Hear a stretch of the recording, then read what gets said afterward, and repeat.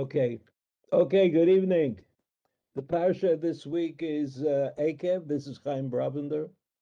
We're going to learn a little something about the book of Dvarim, about Moshe Rabbeinu, and about a few psukim.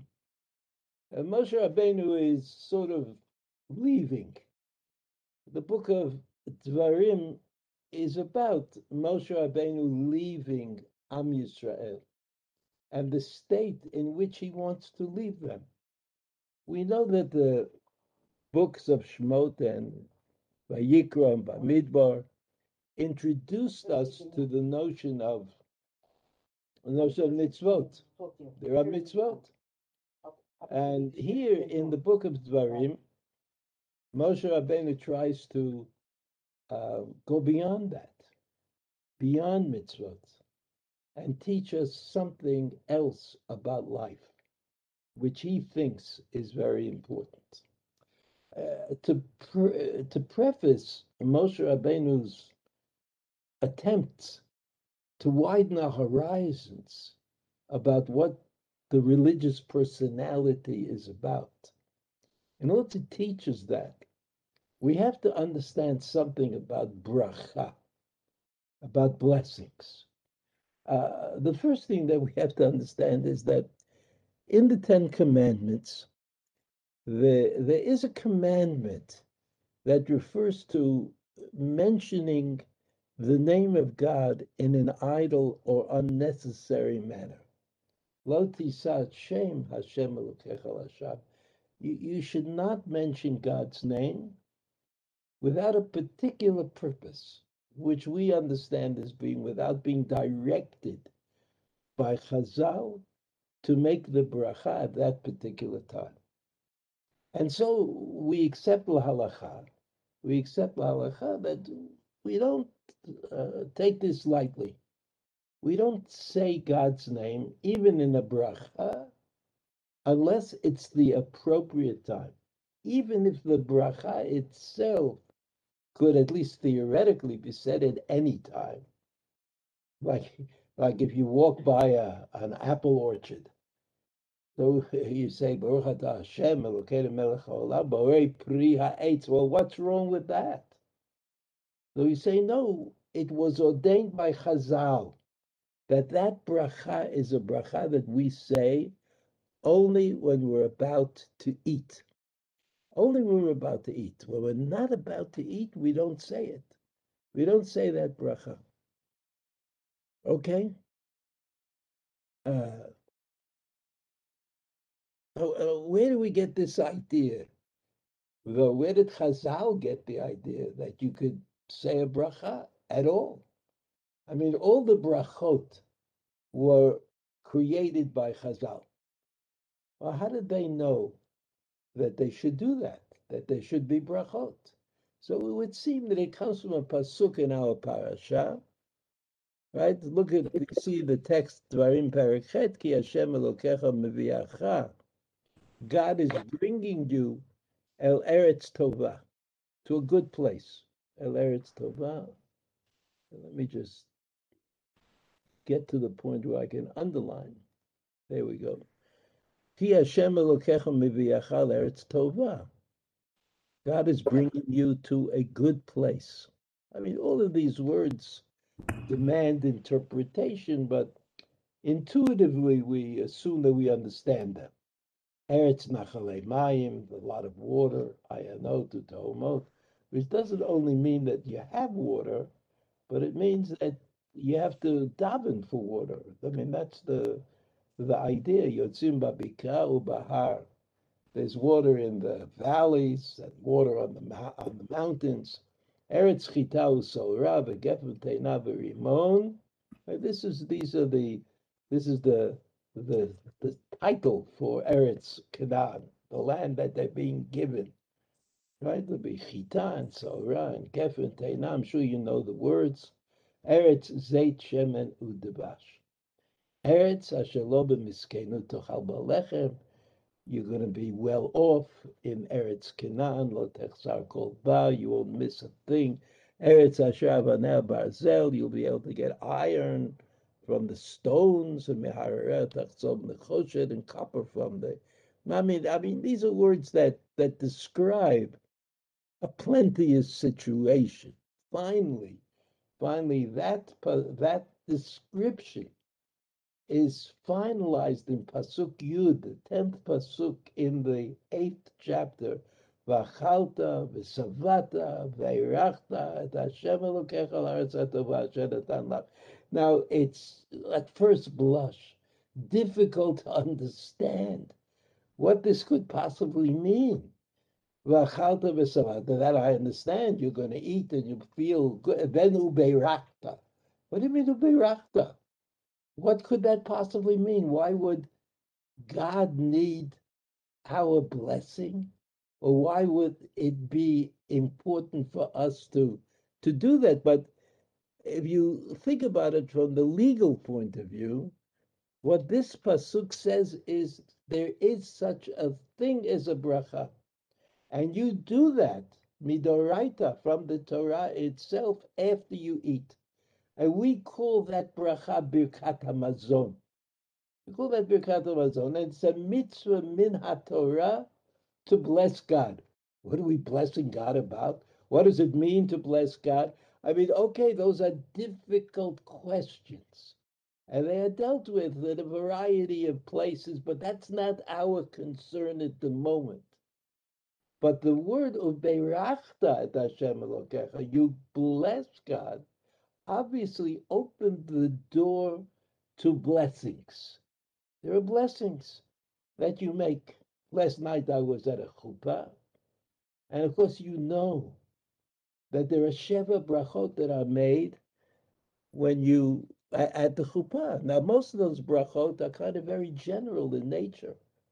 Baruch atah Hashem Yotzer Ha'adam, who created man. Well, I mean, created man.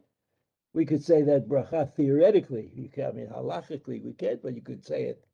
You could say it at a Brit Milah, the Pidyon Haben. I mean, what's Yotzer Ha'adam? It's a worthy thing to remember. Shakol bara lechvodo. Everything gives God honor. It's all things that make sense, but they don't have anything in particular to do with the chuppah, other than the fact that Chazal said that's when you should say it. So on the one hand, we've expanded the notion of a bracha, not only Birkat Hamazon, which is referred to here in this pasuk, but all the brachot that we make during the day, and yet we've maintained the idea that you can't run away with it. You can't just say brachot any time at all, but all the brachot that we say are said at a particular time. Are said at a particular time. Et Hashem Elokecha. That means only after v'achalta v'savata. And the same thing is true about other brachot. Even though the brachot may be very general in their nature, nevertheless, we say the bracha at the appointed time only. We don't say the bracha, as we said before. If you're walking by an apple orchard, it would seem reasonable that you would say Bori Pura Eitz, but you don't. The bracha, that's one of the brachot that have to do with hana'ah, with the pleasure that you get from eating. And they're not brachot that you just say indiscriminately whenever you want.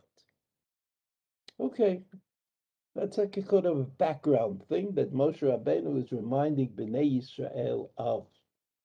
But beyond that, there's another pasuk in this parasha, which turns out to be a pasuk of great significance. Not that the other pasukim are not, but right now, the way we're thinking about things, it's a pasuk of great significance.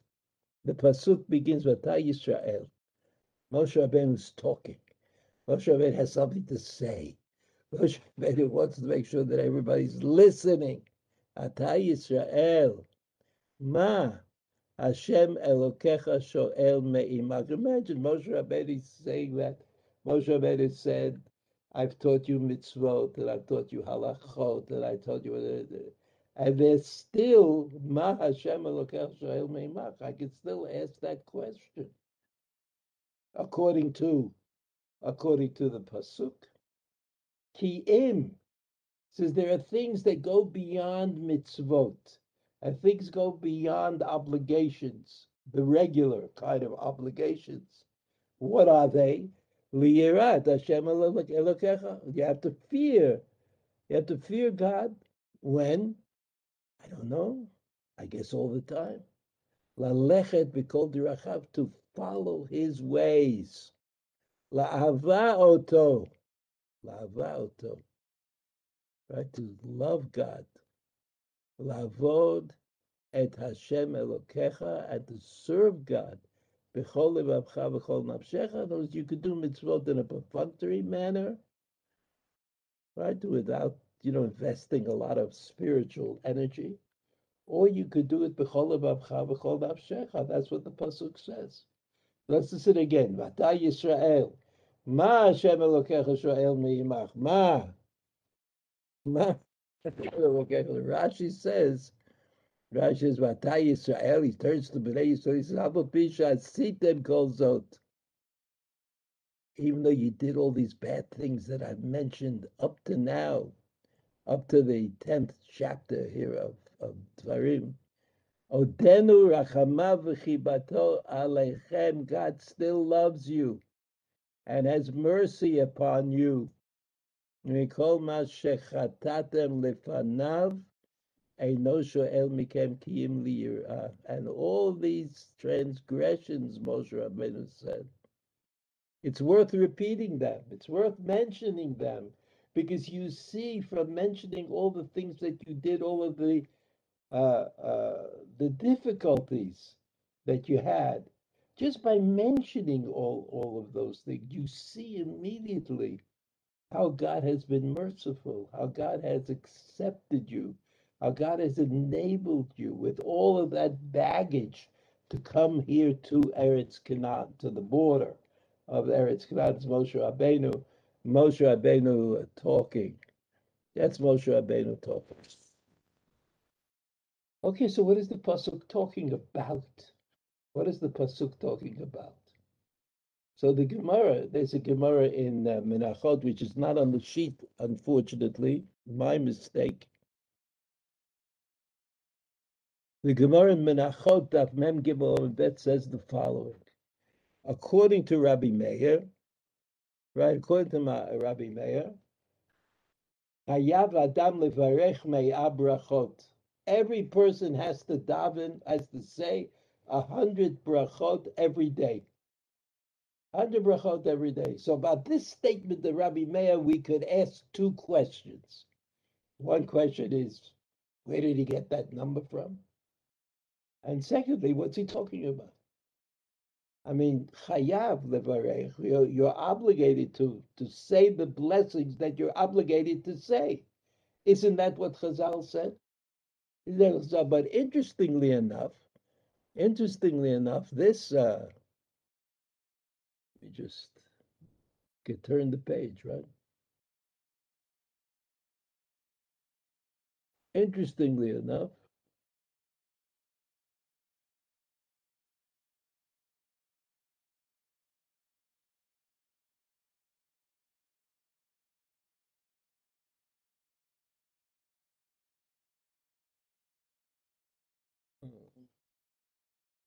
just 1 second.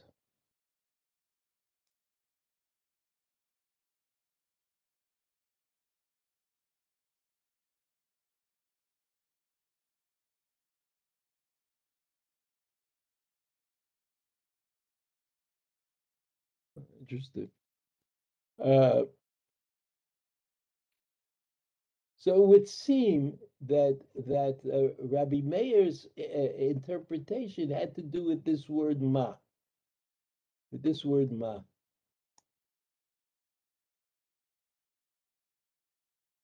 And in Hebrew, certain letters, get swallowed up in pronunciation.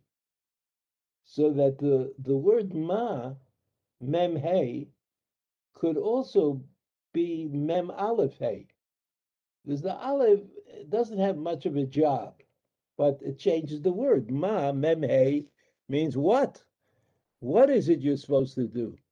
But mem aleph hey is a hint at 100, according to Rabbi Meir. So according to Rabbi Meir, what is it that Moshe Rabbeinu is talking about? What does God want from you? According to Rabbi Meir, 100 brachot. 100 brachot. And what's missing again is this line, and you know that this is halacha. This is halacha the Shulchan Aruch. The Shulchan Aruch says, Chayav Adam levarech mea brachot b'kol yom.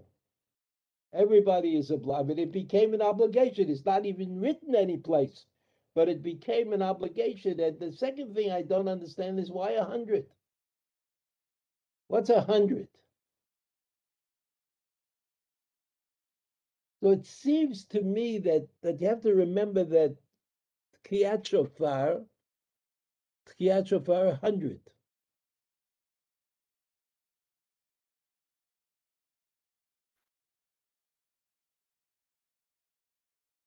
We blow 100 Kiyot.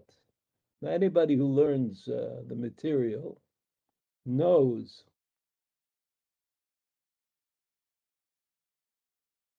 I think we've got it here. We have got it. Just 1 second.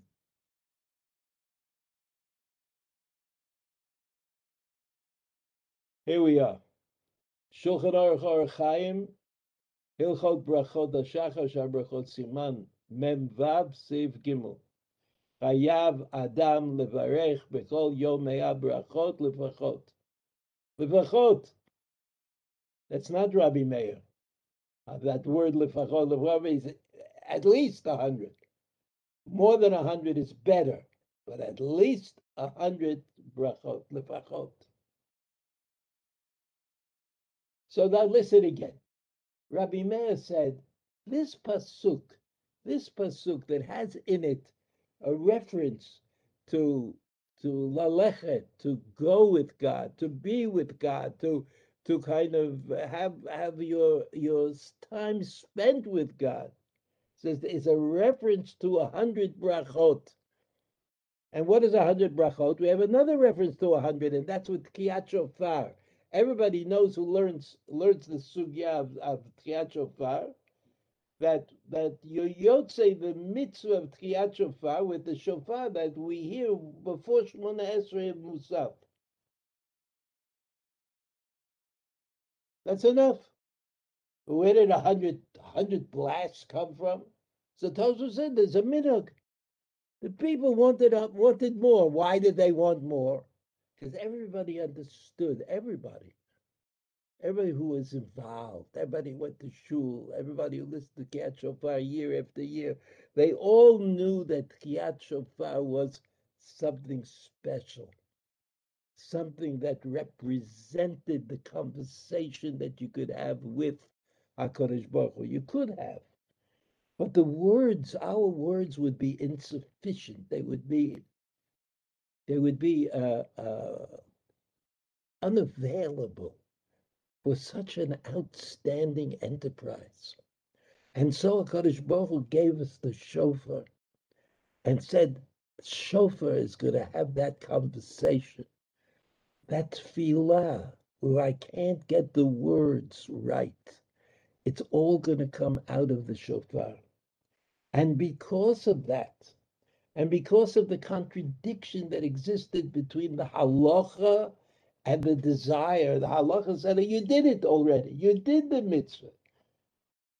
Listen, I mentioned before that, when I was a kid, I remember that Kriyat Shofar used to take a long time because it was inconceivable that whoever had the job of blowing the shofar is not going to mess it up. He's always going to have to do it over again. He's not going to do it exactly the way the Baal Makri, the person who reads out the directions, wants him to do it. But today, I mean, thankfully, everybody who blows the shofar seems to be a perfect shofar blower. Who makes a mistake? Where is there mistakes? It takes a minute Okay, 3 minutes to blow the amount of tkiyot shofar for which you are really yotze min haTorah. So what are we doing the rest of the time? What is that 100 tkiyot all about? It says, when you have a good thing, you don't want to let go. Don't want to let go of that thing that you have to get shofar. 100's a big number. And so today we're very careful, 100, not 101 or 102, but I think you could understand the idea of 100 tkiyot as being all day long.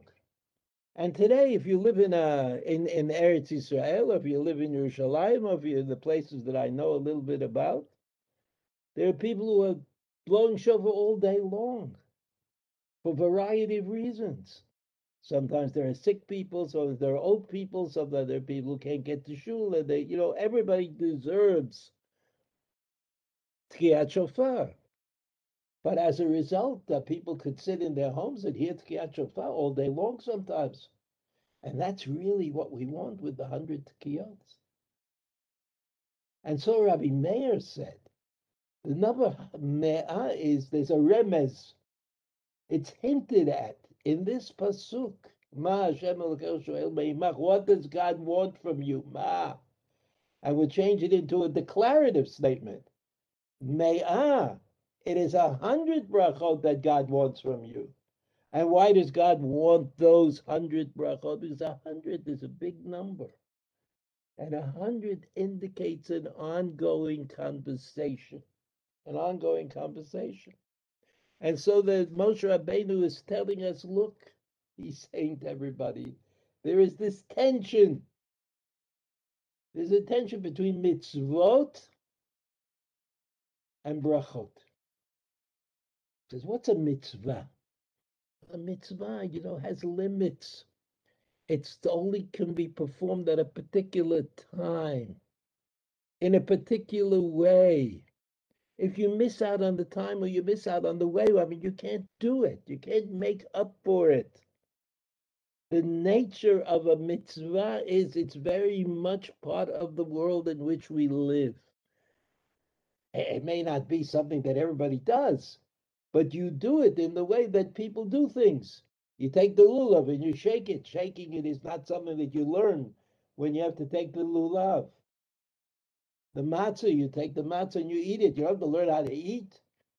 It's all part of what we do, but there's another world, Moshe Rabbeinu said. There's another world that is a possible world. It's there for the taking.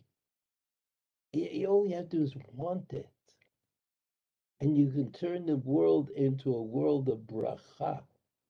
When they're having that conversation with HaKadosh Baruch Hu that begins, Baruch Atah Hashem, you Hashem, Baruch, and that's who I'm having a conversation with.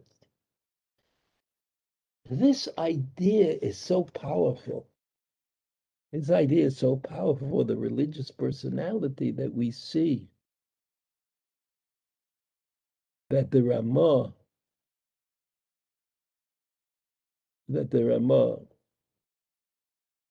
Moshe Isserles, in his first Haggadah, his first editorial comment in the Shulchan Aruch, is a quote from the Mishnah, from the Moreh Nevuchim, from the Rambam's Guide to the Perplexed. It's a quote. Came right in spite of the fact that there were people in the different generations who were against the Rambam, against certainly his philosophy.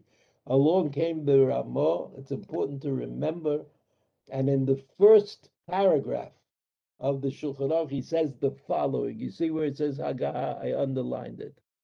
Shiviti Hashem lenegdi tamid pasuk. I have placed God before me always. Hu klal gadol b'Torah. This is an important principle in the Torah. Uvima'alot hatzadikim, and in those exalted levels of the righteous, asher holchim lifnei ha'elokim, there's an assumption that there are people who walk with God. Lifnei Ha'elokim, they walk with God. Tzadikim, the righteous. And he says, Ki ein yeshivata adamu tnuotav. He says, after all, everybody would agree that the way you sit, you place yourself, the way you act, vasakav, and your business dealings, v'hu levado beveito. He says, that people sit home and they're able to transact business, they're able to eat breakfast and lunch, like people who are oppressed by COVID and they're home. He says, but the way they do it is not the same way they would do it. Ki yeshivato tnu otav va'asakav v'hu lifnei melech gadol. He says, but if if he has to go and see the president or go to see the prime minister, he probably would get dressed up, probably put on a tie if he's a male. Probably. So the Rambam says, we know this. You know it from our experience. That's the point that the Rambam says, that we have different ways of relating to reality. And so what's the lesson in it? What's the point of saying that when I go to meet with a king, I'm going to get dressed up, and when I meet with my chavrusa, I don't get so dressed up? Like with the way he sits and the way he moves around and the way he deals in business. V'hu mivnei melech gadol, v'lo diburo v'rachavat piv, and he won't even speak or open up his mouth, kirtzono. V'hu im anshe beito ukrovav, right? Like Zeresh, Haman's wife. He was in the house with his close relatives, his close people who were close to him. Kidiburo b'moshav hamelech. He says there's a difference between the way you speak to your family, the way you speak to the king, and therefore the Rambam said this means something. We have to take it. It's a lesson to be learned that even though we're doing the same action, speaking, standing, sitting, we do it differently. Below Diburov, I'm sorry, Diburov, Moshav Amelech, Kol Shekain, I will underline just a second, Kol Shekain, Kshiyasim Adam Elibo, when a person decides, right, in his heart, he decides, Shamelech Hagadol, Hakadosh Baruch Hu, that the great God, the great King, God, Kadosh Baruch Hu, Asher Malay Kol Haaretz Kvodo, who fills the entire world with his kavod, with his honor. Omeid Alav, he stands before him, V'ro'eh b'ma'asav, and he knows what he's doing, what you're doing. K'moshe ne'amar, im yisater ish b'mistarim, v'ani lo er'enu. No Hashem, that God sees everything and knows what's going on. So miyad yagia elav hayirah b'achna'ah b'pachad Hashem yitbarach. Then he'll have fear of God and give in to that fear. Boshto mimenu tamid, and all of that comes from the Moreh Nevuchim, the third section.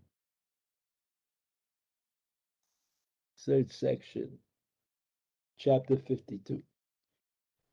So you see, according to the Rambam, who was a reasonable person, it would seem, and not given to fantasies of one kind or another.